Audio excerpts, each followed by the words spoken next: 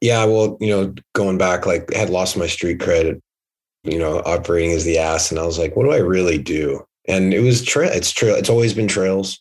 Trails are the nucleus, right? Without, like I said earlier, without trails, you don't have mountain biking. I don't care how cool your bike is. If you don't have a good trail to ride it on, it doesn't matter. And so that's really, the essence of it. And so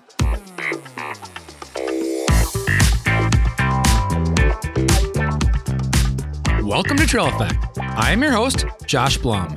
Trail Effect is a show that dives into the stories behind trails, the communities that embrace trails, and the people who rely on trails as a way of life. The goal of this show is to turn the stories you will hear from our guests into useful knowledge that can be applied to your community while providing some entertaining and inspirational content. Guests on Trail Effect include trail builders, board members, community leaders, volunteers, and regular people who really enjoy trails. If you are new to the Trail Effect podcast, check out our ever-expanding library of episodes. Episode 90 features someone who might be the most fitting guest ever for the Trail Effect podcast. He goes by the name The Trail Whisperer and wears a disco ball on his head in his spare time. This would be Kurt Gensheimer. Kurt is no stranger to mountain biking and trails. I could say more, but I'll leave that up to Kurt during this conversation. I'd like to take a moment to thank all of the listeners and guests who have taken the time to share the Trail Effect podcast on their social media accounts, such as Facebook, Instagram, and LinkedIn, along with taking Trail Effect in their posts. This has helped more listeners find the Trail Effect podcast. Please keep up all of the sharing, commenting, and tagging of Trail Effect. I'd also like to thank all of the listeners who have signed up to be supporters of Trail Effect through Patreon. These actions mean a lot to me. This podcast is an Evolution Trail Services production. For more information about Evolution Trail Services, go to www.evotrails.com. Now on to the Trail Effect with the Trail Whisperer, Kurt Gensheimer.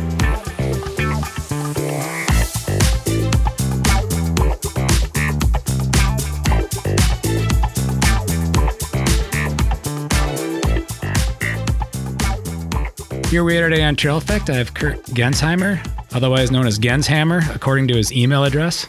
I won't give you the rest of it. You guys will have to figure the rest of it out. He is the artist formerly known as the Angry Single Speeder, aka the Ass, and I say formerly known because he is now known as the Trail Whisperer. I haven't seen a disco ball lately. I don't know if you still rock that thing. Are you still playing drums on the side of the trail? Not sure. There hasn't been a Downeyville Classic lately, but Kurt's done a lot of things in the world of trails and mountain biking. You're a contributor to multiple publications, so you have been around a bit, and you are friends with some of the other guests that I've had on this show, such as Greg Mazu and Victor Sheldon, and I know there's others. How's it going today, Kurt? Doing great. How are you, Josh? I'm doing really good. This is a total last minute thing. We're totally flying off the cuff. He has no topics. I have no real topics other than we're going to talk trails. No agenda. Just BS, man. We're just going to BS. That's the beauty of things like podcasts. And there is no video for those. We have video for us, but I don't release video. I just release audio. That's good for me because I have a face made for radio. Well, we're only doing radio. So there you go. Modern 2022 radio, I guess. Mm-hmm. How's it going today, Kurt? Great day, man. I'm glad we were able to connect briefly here. Because, like I said, I don't have a lot of downtime just doing nothing. But this morning you caught me doing nothing. So here I am. Yeah. What are you doing in the Sacramento area? You're going to go ride, obviously. I don't spend much time in Sacramento, but I have a friend who lives here. And my partner, she's flying out to Italy tomorrow for a couple of weeks. And so we're dropping her off at the airport. So we came down to hang out for the day with her friends before they take off. And then I'm going back home. I live in Verdi, which is right near Reno, between Reno and Truckee. So head back to Verdi tomorrow and then head up to Downeyville for a couple of days later this week. I work up there too. So I'm in Sac for a day. Well, for those that may be living under a rock and don't know who the Ass is or the Trail Whisperer, let's kind of get a brief backstory on how you found this world of mountain biking and then parlay that into what you're doing now with trails and all the things you're uncovering in this La Sierra region. Yeah. Always been riding a bike. Got my first mountain bike when I was 13. Grew up in Western Pennsylvania, Pittsburgh area. Cut my teeth literally and figuratively racing bikes in West Virginia as a teenager.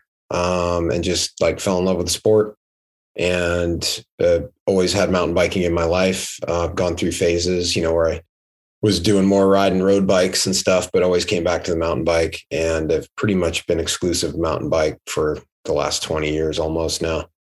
And trails have always been a definitely a central part of my experience riding the bike, because without good trails, there's no mountain biking, right? So yeah, and I've just gravitated towards more trail stuff. Like I have a background in journalism, so I'm a writer. I've been a freelance writer for a long time, more than 15 years. And, it didn't start out in the bike industry. I was doing a lot of stuff in the automotive industry and like, just like brand marketing and stuff. But then I realized, I want to do this stuff for, the mountain bike world and trails. And it's been super fun to be able to ride and write about riding. So that's what I've been focused on now the last 10 years or so. Yeah. And living in Nevada, I know you visited a place that is a place that I haven't been to, but has been one of my favorite places to uncover through this podcast, which is Ely, Nevada. Yeah. What are your thoughts on that place? Ely's a really fascinating town. Beyond the fact that they're building a bunch of trails there, Ely built modern America. And when I say that, I mean, during the dawn of electricity, Ely had one of the largest copper deposits in the world. And so all modern civilization that we know in America, telephone lines, power pole, electrical lines, everything in your house, water pipes, everything, a lot of that came from Ely for more than 100 years. So that area has an insane amount of history and legacy. But in, almost 40 years ago, it completely just shut down. And there was nothing going on there. When you go to Ely, even today, it's like walking back in time 40 years. It's like trapped in 1983. It's kind of crazy. But the trails, there's a devoted group of people there in Ely. The trails are really good quality. And they're growing every year. There's more and more trail. And it's a great stopover. I think the awesome thing about Ely is a lot of people drive Highway 50 between Tahoe and Colorado, Moab. And if you're looking for a place to stop for a day and refuel and just hang out, Ely's a great stop. There's days worth of riding there and a burgeoning little trails community. Yeah. And Highway 50, if I remember right, that's what once was dubbed the loneliest highway. Yeah, still is. And when I spoke with Kyle Horvath on this over a year ago now, he wants to make it the most mountain bikingest highway because there's other stuff between Ely and Reno. Yep. Yeah, absolutely. Yeah. And I think, Kyle and I have talked about this a lot, and his vision for this, for the state of Nevada is like, state of Nevada, mountain biking in Nevada doesn't have to be the destination. It can be a stop on an ultimate destination. And I think there's a lot to be said for being a stopover state. It doesn't sound sexy on the surface, but if you can get someone to stop for a day to ride and be like, that was really awesome. Maybe they'll spend 2 days there. Maybe they'll spend 3 days there. Maybe they'll alter their plans a little and be like, actually, I think I need to ride here maybe another extra day or two. And it's just kind of that like gateway drug. You get someone here for a day and they're like, that was awesome. Next year, let's spend 2 days in Nevada or 3 days in Nevada, because you can get lost. I mean, Nevada, right, the expanse is endless. And if you like the big adventure in super remote part of the country, can't get more remote than Nevada. Let's go to Reno. Because at one point before Reno, you lived in San Diego. Yep. What took you to Reno? In San Diego, I was there for like 5 years, and I had to get back to the mountains. And so I searched all over the West for, the town I wanted to live in. And Reno it checked all the boxes. This was in 2013. It was cheap. The access to trails was pretty unmatched. Tahoe's right there. I had a lot of friends living in the Bay in Sacramento. So that was cool because it's a 2-3 hour drive. Mammoth's right there. The desert's right there. Lassen, the Cascades, just 3 hours north. I mean, it's just has an airport, has a university. It was off the radar. People were like, Reno, and it's just like they made a fart face, when they would say that. And it's just like, yeah, it sucks here. Don't come here. You're not going to like it. Right. But people, I think the thing for me in Reno, the kind of the eye opener that made my decision to move there was I met a lot of people when I was visiting who grew up in Reno, left Reno, went other places, and 10 years later came back and raised a family because they're like, this place is actually great. It's an awesome place. And that was for me the clincher, is like, if people are coming back, there's a reason for it, you know? Yeah. How would you categorize the mountain biking, like specific to the Reno area? Because I've been to Reno only in the winter to fly into, say, go to Tahoe or go to Mammoth. That's the airport I've flown into. But how is the mountain biking there? It's what's cool about Reno is it's right on the eastern edge of the Sierra Nevada. So you have like these different zones within a 20-minute drive. I mean, you can be, Peavine, which is kind of the local trails to right downtown Reno. They're, great shoulder season trails. So like in the winter when the high country's all snowed in, if you want to get out on a ride, Peavine's always rideable unless it's wet, because then it's like the death clay mud that you just don't ever even want to look at, or it'll just destroy your bike. But when it's dry, it's amazing. Great riding in the winter. It's always sunny, like no tree cover. So even when it's 30 degrees out, it feels warmer. Down in South Reno, you've got the Galena trails, which go up along Mount Rose, which is full alpine, right? Like a very rare little pocket of Nevada that you have like a full Sierra Nevada alpine environment. And then Carson, they're right next to each other. Carson has a bunch of awesome trails. And so there's all kinds of options, close to home. And then you've got, where I live in Truckee, it's 20 minutes, or Verdi, it's 20 minutes to Truckee from Verdi. So like, it's a super easy drive. There's just a lot of, and the connectivity is happening, right? The trails are getting connected so that you can actually ride from Verdi to Truckee. So there's just, the next 10 years, I don't think there's anywhere else in North America, in the United States right now, that has more trail projects going on per mile than in the Reno, Tahoe, La Sierra region. Wow, that's actually pretty impressive. I did not know that there's that much going on in that area, which is why we're talking. Yeah, there's a lot. And I don't know how this, like I said, this is, Kurt and I have loosely connected over different things over social media, especially when you're the Inger single speeder, because at that point, single speeding was near and dear to my heart, although I've since moved on, and I think you have as well. It smells funny.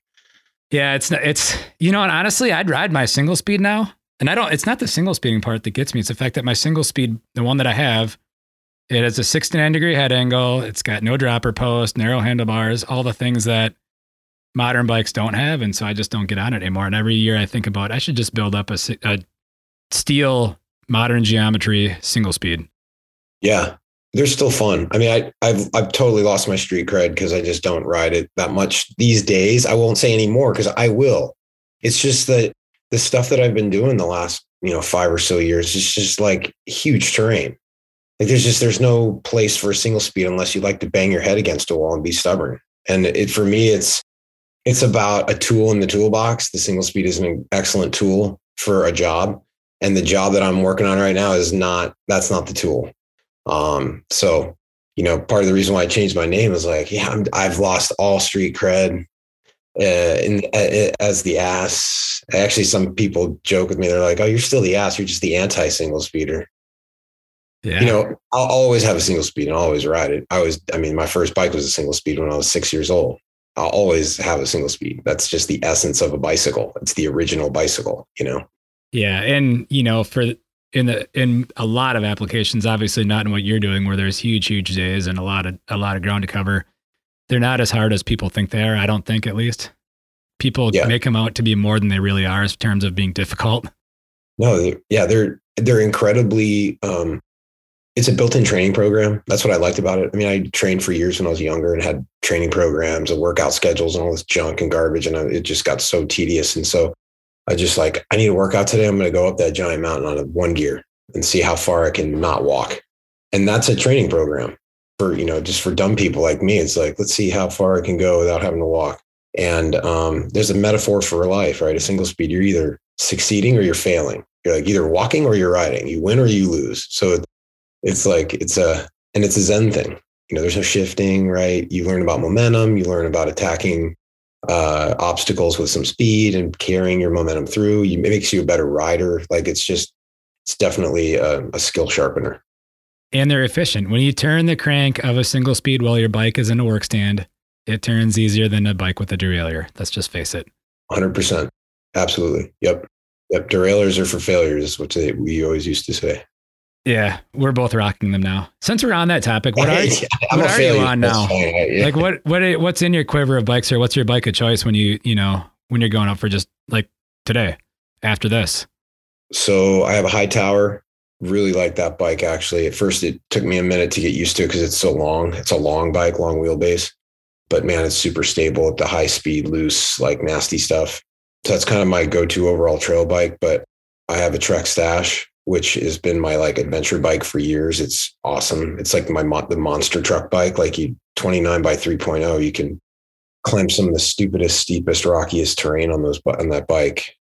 And it's just, it's a hardtail. It's just simple. It can be as a geared bike or a single speed. I have, my Falconer gravel bike that I can put 2 different sets of wheels on, 700 or 650. So it's super versatile. I've still got my Ibis Tranny 29. I'll never sell that because it's like a travel bike. The whole rear triangle separates from the front, right? Single speed. And then I have an e-bike. I do ride e-bikes. Some people call me Jeb, the jolly e-biker. Again, it's a tool, right? I do a lot of trail projects, and I'm out in the middle of nowhere a lot. And to get out there is a push with 30-pound pack. So yeah, I have a Turbo Levo with the big battery, and it's great, man. It saves me. It enables me to do more work, and I have a lot of fun on it, like out, especially like places like Downeyville and the La Sierra, where these trails are built for e-bikes. It's a whole new game, Yeah, e-bikes. We've been talking e-bikes on the podcast more and more. And I think they're, like you said, it's an important tool for people to have. A lot of people gave them a lot of crap in the beginning. Of course, with the guests I had last week, they were kind of crap in the beginning as a bike, but now they're getting, so much better with technology, lighter, go farther, geometry is getting dialed, everything's getting figured out, right? Yep, absolutely. I agree. I think, I've also featured a bunch of adaptive riders and the e-bikes. If it wasn't for e-bike technology, that's helping further the game for adaptive mountain bikers, for hand cycles, for e-assist hand cycles. That wouldn't be where it is if it wasn't for e-bikes. Yeah, it's like it's funny. I see parallels like from the single speeding side of things. Like, right, there were the aggro single speeders who were like, if you ride a geared bike, like you're an idiot, or forget it, or you're not in the club, or what. It's just like, okay, whatever. I mean, it's a tool for me. It's not my life. And the e-bike's the same thing. If you ride an e-bike, you're lazy. It's like, okay, well, that's what you think, but you obviously have no idea what you're talking about. You haven't tried one yet. How about this? I'll take you on a ride. We'll go on an e-bike ride together. You tell me at the end of the ride if I'm lazy and you're lazy. Because you end up riding these huge rides and these steep, impossible climbs that you would never even attempt on a mountain bike. And you get to the top and you're like, I worked my ass off getting up that, Yeah. And I will say I have not actually ridden an e-bike yet. And here's for one reason and one reason only. Because I know as soon as I ride one, I'll have to buy one.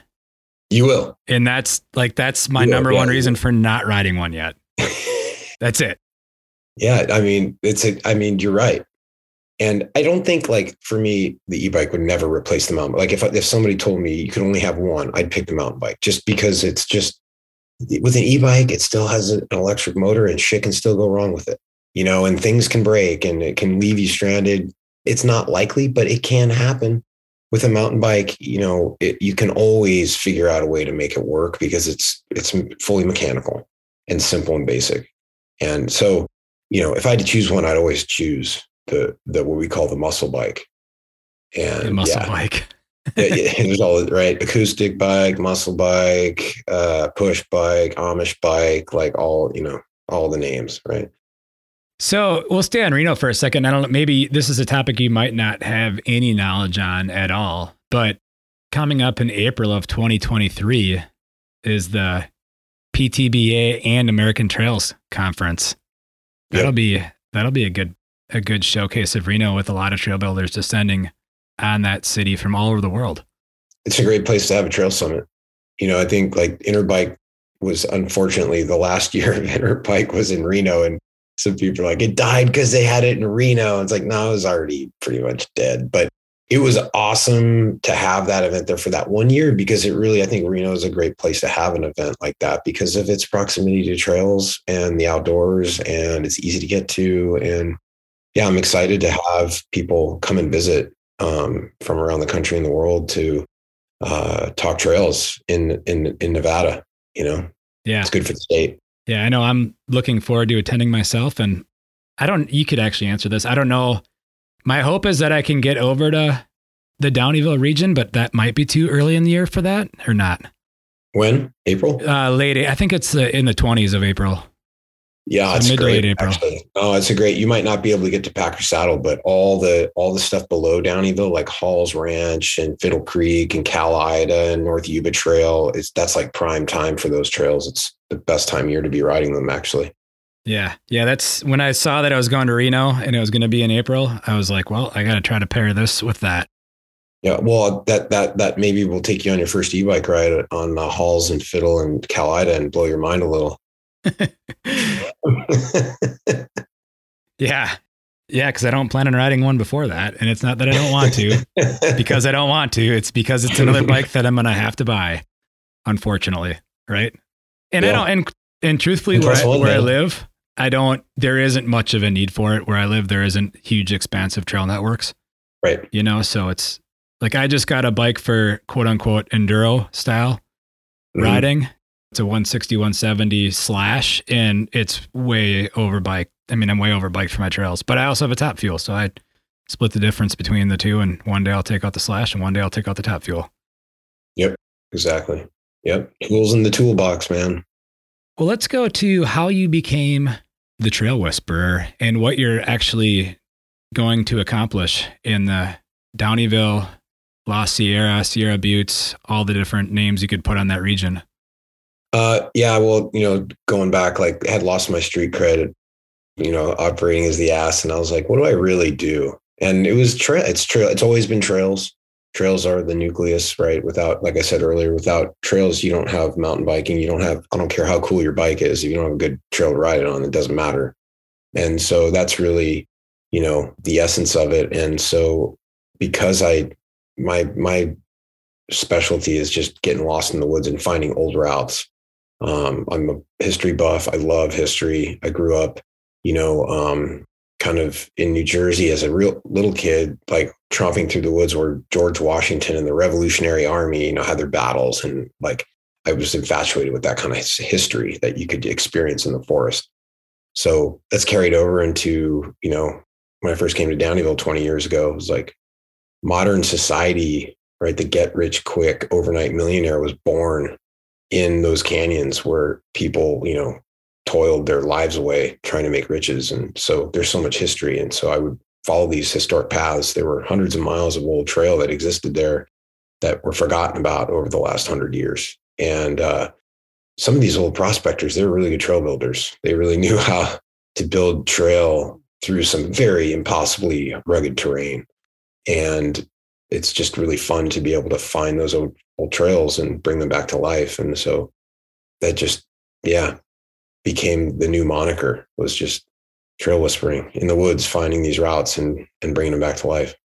So what's your process like in terms of like getting the old maps and figuring out like, okay, this is where I'm going to go today or this week or this month or however long that process takes, what, like kind of the backstory and how that all comes together.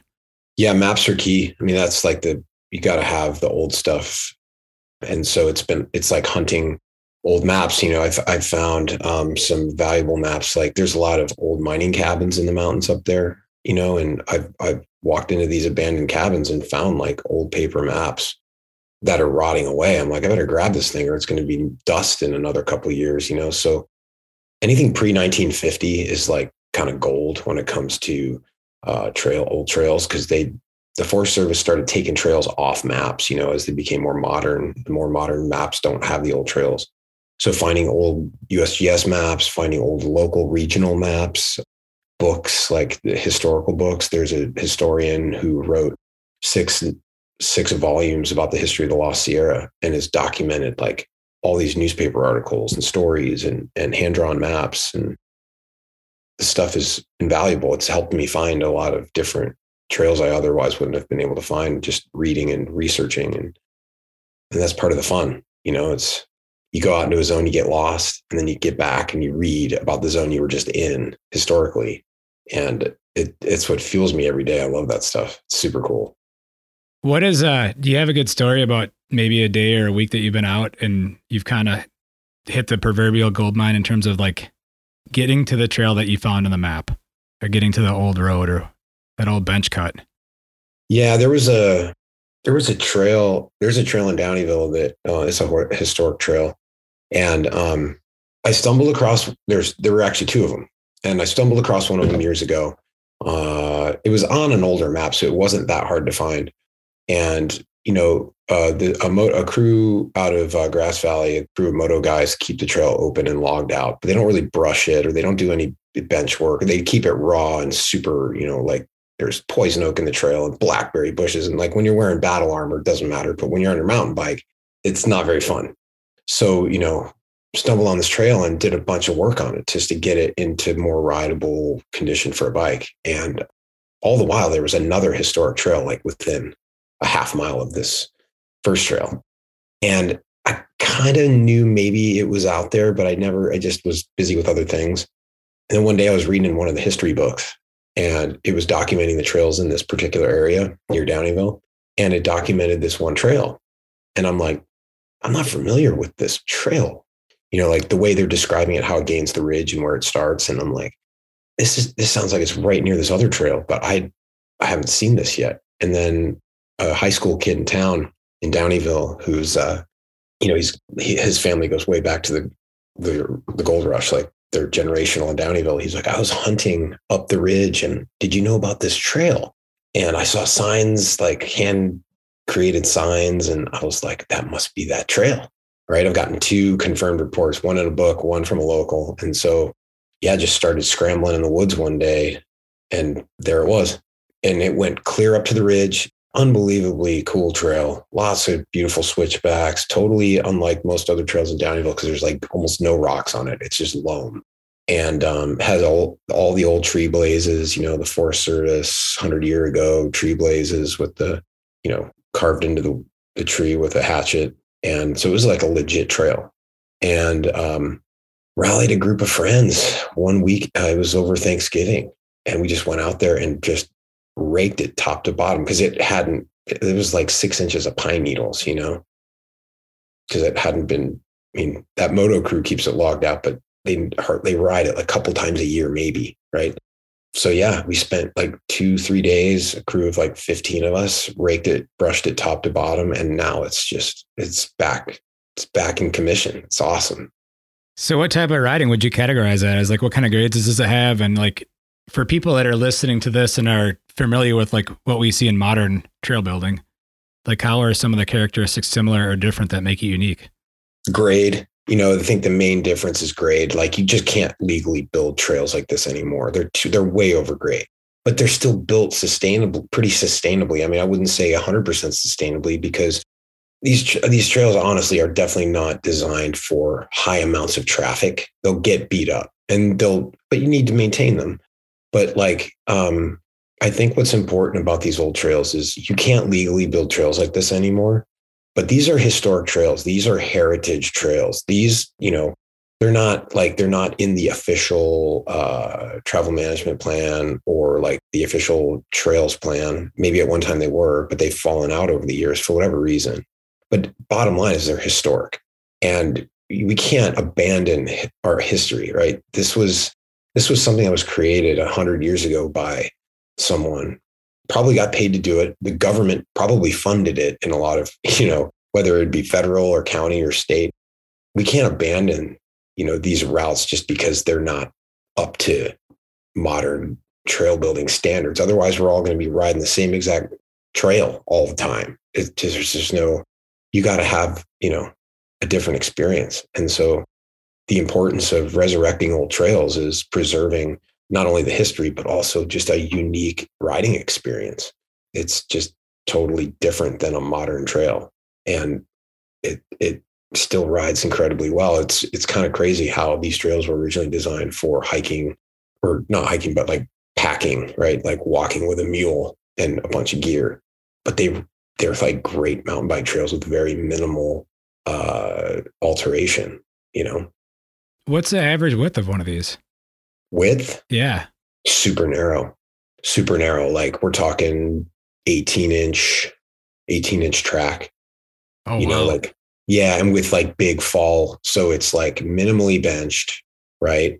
Cross slope, like 40-degree cross slope. Like if you go off the outside edge of this 18-inch track, you're falling a ways. And it's definitely, you check yourself on some of these downhills. You're like, I could really haul down this thing. But if my front wheel goes off the outside edge of that trail track, I'm rolling all the way down to the river, you know? So, yeah, you dial it back a little bit. When you find these and you brush them out and you get all the pine needles off and whatnot, are you remapping them? Or are they being recorded in any way? Or are you keeping them kind of like underground? So they're like guided things? I'm just curious to know what your process is there.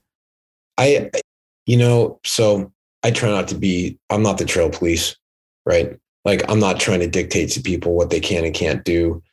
I think that if it's a historic trail that's been there all along, that was built 100 years ago, if someone wants to Strava it or GPS it and upload it, like I don't see anything wrong with that because this is like a pre-existing historic route, right? I'm not going to be out there like giving people coordinates and telling them where to go. You got to find this. Like that's the other thing is like there's so much the adventure portion of finding a trail has been completely like deflated by social media and the convenience of your phone. And I don't use any. I don't ride with a GPS. I don't ride with a device. Like I just go ride. I don't know how. Like I estimate how far I ride. I estimate how much I climb based on seat of the pants. Right. Like I felt like a 20-mile ride and 4,000 feet of climbing. And I'm usually within 10%, right? But I don't document this stuff. I just ride it. And other people, so I'll be out, finding one of these trails and someone's like, can you send me the GPS track? I'm like, no. But if you go ride it and record it, you'll have the GPS track. If you go find it. But yeah, I think there needs to be, and also part of it is just like some of these trails aren't ready for high traffic. So I don't want to blow them up too much because then, there's no funding available for some of these historic routes. So if they do get hit too hard, it's on the volunteers to do all that maintenance work. And so, yeah, it's kind of it's the fruit for those who like to climb the tree higher, right? It's low hanging fruit in a sense that the trail's already there. You just need to do the work to get it running again, but it's high hanging fruit because a lot of these trails are hard to access. They're not easy to like shuttle, which is good, right? Otherwise they'll get totally hammered. And you got to put in some effort to enjoy the fruit of that trail, which is the way it should be. So one of the other initiatives coming out of the La Sierra is connected communities. Correct. What do you have for knowledge on this? I know it's a pretty big thing in terms of what Sierra Buttes is doing to try to revitalize and bring some more value in terms of recreational value to these communities. Give the listeners like what that actually is, what connected communities is. Connected communities is a legacy project using trails as a tool to foster economic development and vitality in these like economically disadvantaged communities in rural California.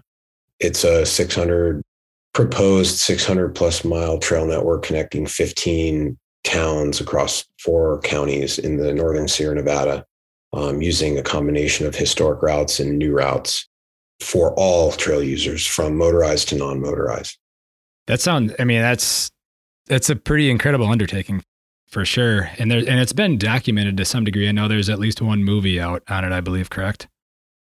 Yeah, there's been a lot of press actually over the last couple of years. I mean, between like short films, the bike industry has covered it quite a bit. There's an article in the New York Times about it. There's an article in the LA Times about it. I mean, and I think too, the testament to this idea is just in a very partisan world, this is a bipartisan effort. You have people from both sides of the political table coming to the table to say, this is good for the community. It's one rare thing that everyone can agree on in a world of disagreements these days. And I think that's a huge testament to the importance of this project. Yeah, that is pretty important. So I think one of your other jobs is, you said the word shuttle earlier. Are you still shuttle driving for Sierra Buttes? No, my I wouldn't say my shuttle driving days are over, but I'll still drive a shuttle if called up, because there's a number of us shuttle driving alumni out there, and it was super fun. I did it for 4 seasons in Downeyville and met so many awesome people, and just like it's great to give people a ride up the hill on their vacation when they're either longtime locals or first time riders in Downeyville, and yeah, it was super fun. But yeah, I haven't been driving the shuttle these days. You got any good stories from that? Oh, the shuttle? Yeah. Oh, yeah. Yeah, a lot. Yeah, I mean, any that you maybe change the characters and make it fiction, nonfiction. Well, I've had some. I have a friend. You may know him. He'll go nameless, but if he's listening, he'll know this story. But he was a bike industry guy, media guy, and we were. I think it might have been during the Classic weekend, Downeyville Classic, which is like the big party weekend, right? And he got what we call Downeyville. He just went too hard in the paint at St. Charles and just paid for it. And the next morning was in the truck, not looking too healthy, but just was gonna rally. And we're driving up the highway, and I mean, it was a straight bit of road. It wasn't even curvy, right? And he just started going green and was like, "You got to pull over right now," and just opened the sliding door and yakking on the side of the highway with a full van. And it's he'll never live that one down. And that's getting Downeyville, and that's the lighter side, right? And then there's other things where like there's more serious stuff where like people get hurt or people get lost, and having to assemble like a search crew. You got to go find this person or rescue or extract this person. But there's no shortage of stories in the van. I think that's the main thing about shuttle driving is you just hear lots of awesome stories from hijinks and tales to people visiting from another part of the world who've never been here before. And yeah, and I feel bad because I have a lot of people come up to me like, "Hey, I rode the van with you. My name's so-and-so, remember?" And like on the surface, I don't remember. But then when they start to talk, I'm like, "Oh yeah, totally. I remember." Right. Yeah. For those that aren't familiar with Downeyville, what is, so when you do a shuttle at Downeyville, what are we talking for distance back to where you start? Depending on where you go, like what's a good average or a good ride that somebody might partake in? The standard downhill is about 15 miles and it's about 5,000 vertical feet. You can do other options that'll add vert.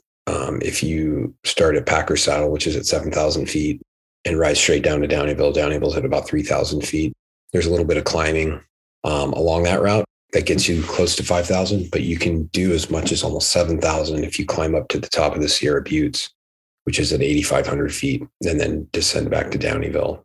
You can get like some of the most vert in North America. Is that the classic Downeyville Downhill Classic trail? Not from the top of the Sierra Buttes. That's kind of an added bonus tack on, but the standard Downeyville downhill that the XC in the downhill race uses is 15 miles and just about 5,000 vertical feet. Yeah. And if I remember it, that hasn't happened since COVID, but will be coming back in 2023?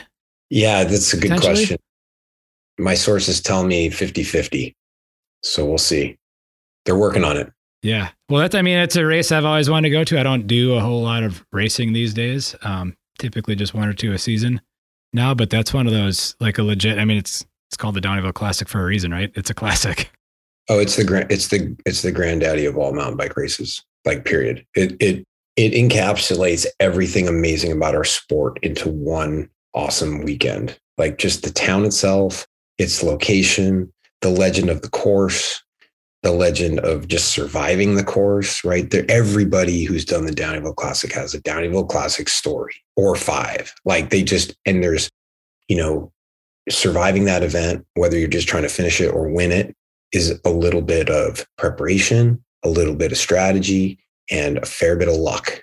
There have been a few people who've been pretty much able to dial that thing in to the point where luck's not much of a factor, but it still is. Yeah. There's always a little bit of luck involved with that course. and yeah, it's all the things. They said monster climb, and it's even more monstrous descent. Like there's no other race course that I know of where you can actually lose big on the climb and still win on the downhill. There aren't many courses where you can make up the time you've lost and then some on the downhill. Yeah. And one of those people that has that dialed is Mark Weir. Mark Cosby, the kindred spirit of the stewardship, called him the Muhammad Ali of Downeyville. Like he was just the brash guy that just brought all challengers, right? And said, nobody can beat me. And for a while there, he was right, until a 15-year-old kid named Henry O'Donnell beat him. Oh, wow. And Downeyville local, born and raised, who's now the Sierra Buttes Trail Stewardship's trail boss, lives in Quincy, is building the Mount Huff Trail Network in Quincy. And at 15 years old, beat Mark Weir at the top of his game. And if I remember right, he went on to do some pro downhill racing too, correct?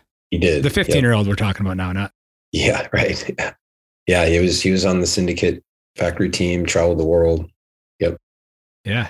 15 years old, like he's definitely legend status. But yeah, and then, another guy that I think, everyone talks about, Mark Weir, of course, in Downeyville, because he kind of put it on the map, but Carl Decker, like for 5 years in a row, Carl Decker won that race. He had that thing down to a science. He knew exactly how to win that thing. And I think if there was anybody, aside from Weir, who you really had that thing completely dialed inch for inch, it was Carl Decker. What else do you have going on, or what's kind of what's coming up, or do you have anything in the pipeline in terms of stuff you want to talk about for any of the stuff you're writing? I know you've had a bunch of articles in Free Hub, which is a magazine that I think if you're a mountain biker, you need to be paying attention to that magazine, because they do a lot of great stuff in the world, in the space of trails and trail building and communities. Yeah. And it's like one of the only print publications left in our sport. So help keep it alive and keep my profession alive. Subscribe to Free Hub, please. Thank you. I'm a subscriber. Reading paper is fun. I mean, like I know in the world of like computers and smartphones that, it's convenient, but reading paper is still fun. Yeah. It was an issue that came out earlier this year on the Vermont photo book, I think they called it, but there's a lot of words in it as well. And I picked that thing up the day it showed up in my mailbox, and I didn't put it down until I had read everything. Yeah. I do that every month. I subscribe to, Backcountry Ski Magazine, Adventure Journal, Free Hub, High Country News. Like I have a bunch of different publications that I subscribe to, and it's nice to read print. And in a world where everything's going digital, print, we need to keep it alive. Adventure Sports Journal, which is a regional California newspaper magazine, they've been struggling to keep the publication alive in a world where advertisers don't want to advertise in print anymore. And it's silly. It's crazy. It's like, it's print, man. It's not going away. We might be seeing, we're infatuated with our new digital devices, but I guarantee you in 20 years, print's still going to be around. And people are going to get tired of always messing with their computer and their phone. And so, yeah, I'm committed as a writer, as a storyteller. Print is my medium. I love print, and I focus on working with publications that commit to print. Yeah. Yeah. And Free Hub is that. And truthfully, in the world of mountain biking, they're in my opinion, the one and only publication that has truly stuck with trails and trail communities, which is, how this whole thing works, right? We can't go mountain biking without them. Exactly. Yeah. Free Hub's done an amazing job. It's been fun working with them, and their story, right? Just like how they started. Brandon Watts started that magazine in his garage in Bellingham and has grown it over the years, just like year at a time, a little bit at a time, and has turned it into this juggernaut of a media label in the sport. Like some really awesome films. Like I worked with the Free Hub crew when they did Dirt Magic. That was funded by Patagonia, about the Downeyville Classic and Downeyville and the stewardship and Mark Weir. And it's an awesome flick, man. And the Free Hub crew filmed that, and so it's awesome to see that kind of energy in the sport. Yeah, the stories. I just got done the new issue.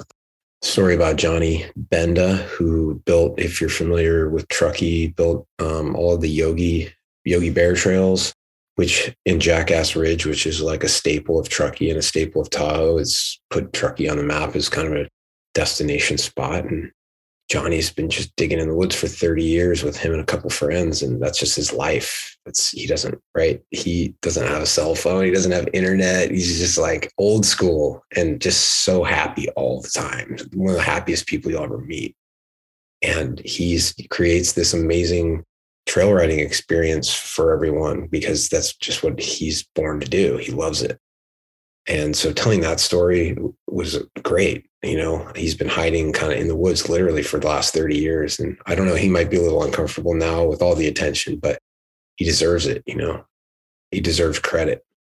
And then last summer did a story about the Toyabe. That's another big project that I've been working on in central Nevada.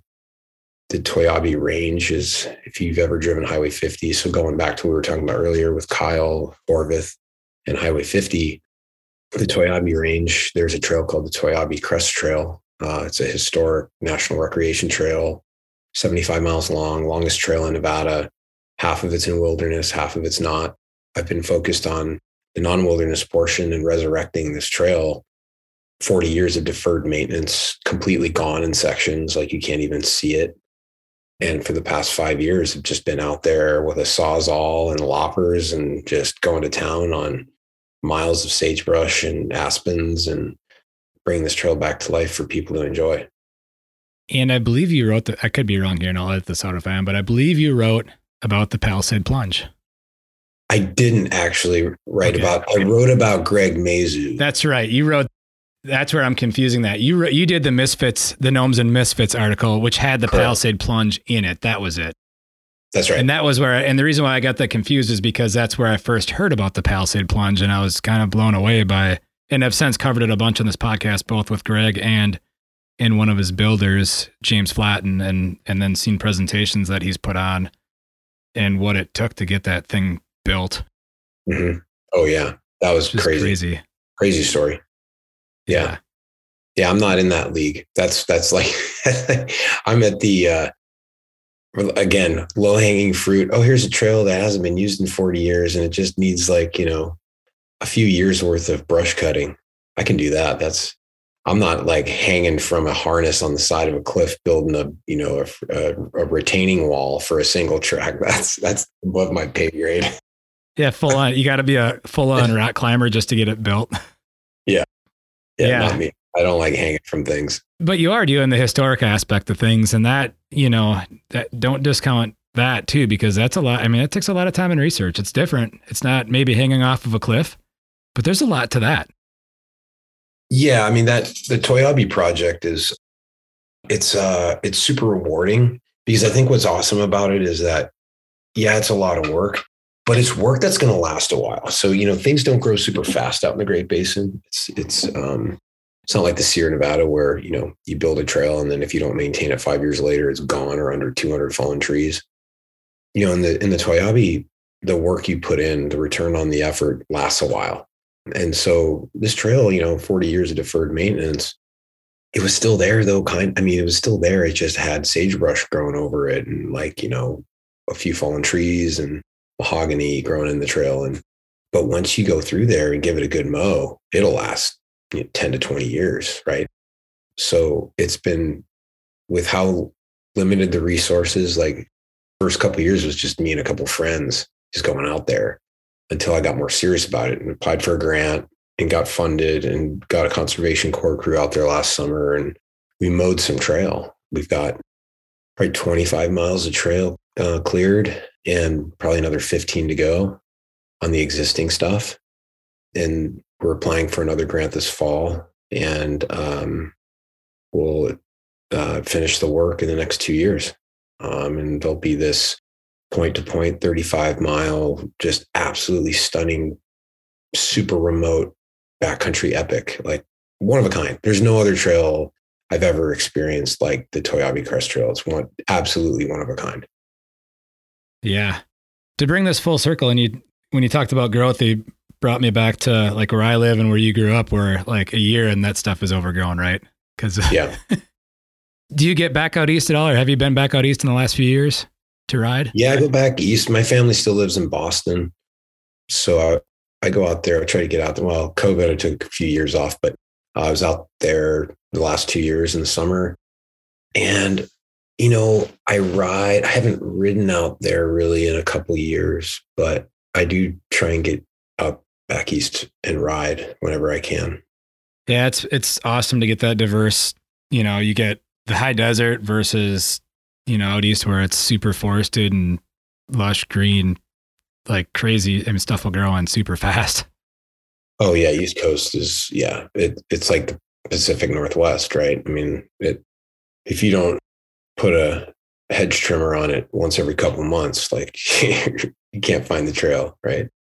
Well, before we wrap this one up, Kurt, would you like to leave us with any parting words of wisdom or anything that we haven't covered yet that you'd like to cover? Because like I said, this is a total last minute, like literally last minute, like, hey, I'm available. Okay, let's record now. Yeah. I think going back to what we were talking about earlier, trails are the nucleus of our sport. And without good trail, mountain biking doesn't exist.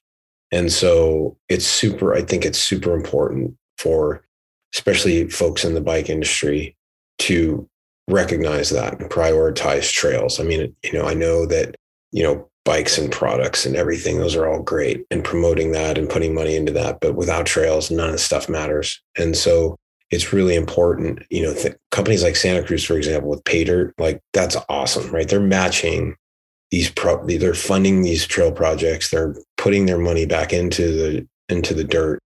And it's helping create, these opportunities like, connected communities in the Lost Sierra. And we need more companies doing that. I mean, I think between youth mountain biking, like NICA, and like trail efforts, I mean, those are the things that the investments of money should be going to, right? Because that's what's going to grow the sport.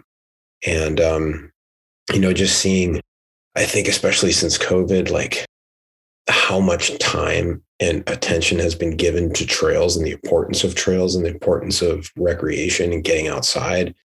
I think I know you've probably heard this from other people that you've interviewed who are trails people. I think we're at the beginning of a huge period of like trail growth and like the blossoming of an industry and an economic machine. I mean, it's a driving machine. Like trails drive recreation, economy, tourism economy. Like it's not the end all be all to all solutions, right? It's not the thing that's going to save a mountain town by itself, but a trail network, especially like what's going on in the Lost Sierra with this proposed connected communities project, it's going to be a way to help save a community by creating this asset. It's a public asset. It's public infrastructure, should be funded as such, like a highway or a bridge. Like the fact that these trail organizations have to scrape for dollars, like the stewardship is just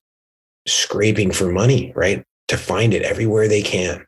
When this is a public infrastructure project, this should be funded by the government. It should be funded by federal and state and county, and there are foundations now that are stepping in, and these organizations that have money that see the importance of trails, and they're investing that money. And it's good to see. I think the next few years there's going to be a lot more big things happening in that regard. Between, especially in our region in Reno, Lake Tahoe, Tambo, what Tambo's doing, what the stewardship's doing in the Lost Sierra, in the foothills. You have a bunch of projects going on. And then in the Reno area, there's a lot happening, and these trails are getting connected. Like they're linking. I think that's the other important thing, is all these different little pockets working on trails, make sure they connect to one another. There's a couple folks working on a trail from the PCT for mountain bikes, basically from Canada to Mexico, right? The orogenesis. And it's communicating with these different trail groups to connect these different zones so that you could, if you wanted to ride all the way from Canada to Mexico on single track, you can. And ultimately, I think that will happen. Yeah. And you keep hitting on Reno, and communities like Reno, like that makes that community a more vibrant place to live. And especially if you get trails where you can ride from home, I've said it almost every episode, or almost, I mean, I say it all the time with more trails close to home. That initiative that IMBA's doing is an initiative that everybody should be doing in their communities, and riding to ride and not having to drive. Obviously, we, going to bigger networks and more epic remote excursions is important too, but having that where you can go after work, for an hour or whatever. Your kids can get there even more importantly, right? You don't have to drive them. They can take themselves. Close to home trails, man. That's super important. I mean, that again, it's like youth, like NICA, right? Youth cycling development, like having close to home trails. I mean, that's why I became so infatuated with trails. Cause in my backyard where I grew up in New Jersey and Pennsylvania, I was lucky enough to be near a forest, and I'd just go out there and wander around and get lost as a kid on a BMX bike. And, having access to the outdoors like that is super critical. And in these more urban, suburban areas, having a bike park or trail network or something close to home is like critical to fostering growth in our sport in the future. Yep. That's how a lot of people get into it. I mean, how many people get into a mountain biking through an epic ride or something like that? It's like, you got to start somewhere, right? It's like that little home ski area that you grew up skiing at, and then you took it to the mountains. Exactly. Right. Well, Kurt, I really appreciate your flexibility and the fact that we just were able to totally connect off the cuff on a moment's notice. Freestyle. It's like, that's how I like to do it, man. Yeah. But I don't see a disco ball. No, that thing got kind of beat. So it's been through, you had mentioned that earlier. That thing is like, I need to make a new one. It's like literally like falling apart. That was a legit 70s disco era disco ball that I bought on Craigslist for like $25. It weighs like 20 pounds. And it was, the inside of it is like paper mache, from like a 1975 San Diego Union Tribune newspaper, like legit, and put a hard hat in it and rocked it for years, and friends would wear it, and it just gotten beat up and it's fallen apart. So yeah, I need to engineer version 2.0. Yeah, you have to bring back 2.0 for the next Downeyville Classic. Oh yeah, I think hey man, if the Classic comes back, then maybe I'll make a special new disco ball. That sounds great. That's a great way to end this one. Do you have anybody before we're doing this one? Do you have anybody that you'd like to thank? Any stuff that you'd like to shout out for people, for listeners? My parents for putting me on this planet, number one, right? And my partner, Elizabeth Swan John, she's awesome. She's like, loves trails. It's awesome to go on adventures with her. She's always willing to do a hike, what I call it. It's not really a hike. It's usually bushwhacking through impossible forest, right? But she puts on her Carhartts and her glasses and her gloves and her boots. She's like, let's do this. And, so she's always game for an adventure, which is awesome. And yeah, just folks who loves to get out and support trails. This Toyabe project, I just got back the other day from being out there, and like 50 people showed up in the middle of nowhere, Nevada, because they heard about it and they're like pumped on it. And, that's how these trails will stay alive, is the interest people have in a different adventure, getting a little bit outside their backyard zone and exploring. And just like any organization that supports trails, like seeing what Santa Cruz has done for Downeyville and the Classic and the Lost Sierra. I mean, more bike industry companies that can do that. It's great. It's like giving back, putting back into the sport. Be more of a giver than a taker, right? And so I always have appreciation for people who do that. Yep. I always leave it better than the way you found it. Absolutely. Yeah, you bet. Well, thank you, Kurt. I really appreciate you taking your time on this sunny afternoon. I don't know if it's sunny where you're at, but it's sunny where I'm at. And I think we're both going to do the same thing after we're done. Go mountain biking. Go mountain biking, you bet, man. So thank you, Kurt. Thank you for listening. Links for the various topics discussed in the show can be found in the show notes. If you like what you have heard, please take the time to share these shows with others. Sharing these shows will help create awareness of both the guests who have taken the time to be on the show and the podcast series itself. Also, if you are new to the Trail Effect podcast, check out our ever-expanding library of episodes. Please don't forget to leave a rating and a review, as this is one of the best ways to show your support for the Trail Effect podcast. I'd also like to thank all of the listeners who have signed up to be supporters of Trail Effect through Patreon. These actions mean a lot to me. With that, the value for value concept is something that has caught my attention. If you find value in the Trail Effect podcast, you now have a way to provide value for that value via Patreon for Trail Effect. This podcast has been edited and produced by Evolution Trail Services. For more information about Evolution Trail Services, go to www.evotrails.com. If you have ideas on future communities or people to feature in Trail Effect, please don't hesitate to reach out by emailing evolutiontrails@gmail.com. Thank you again for listening.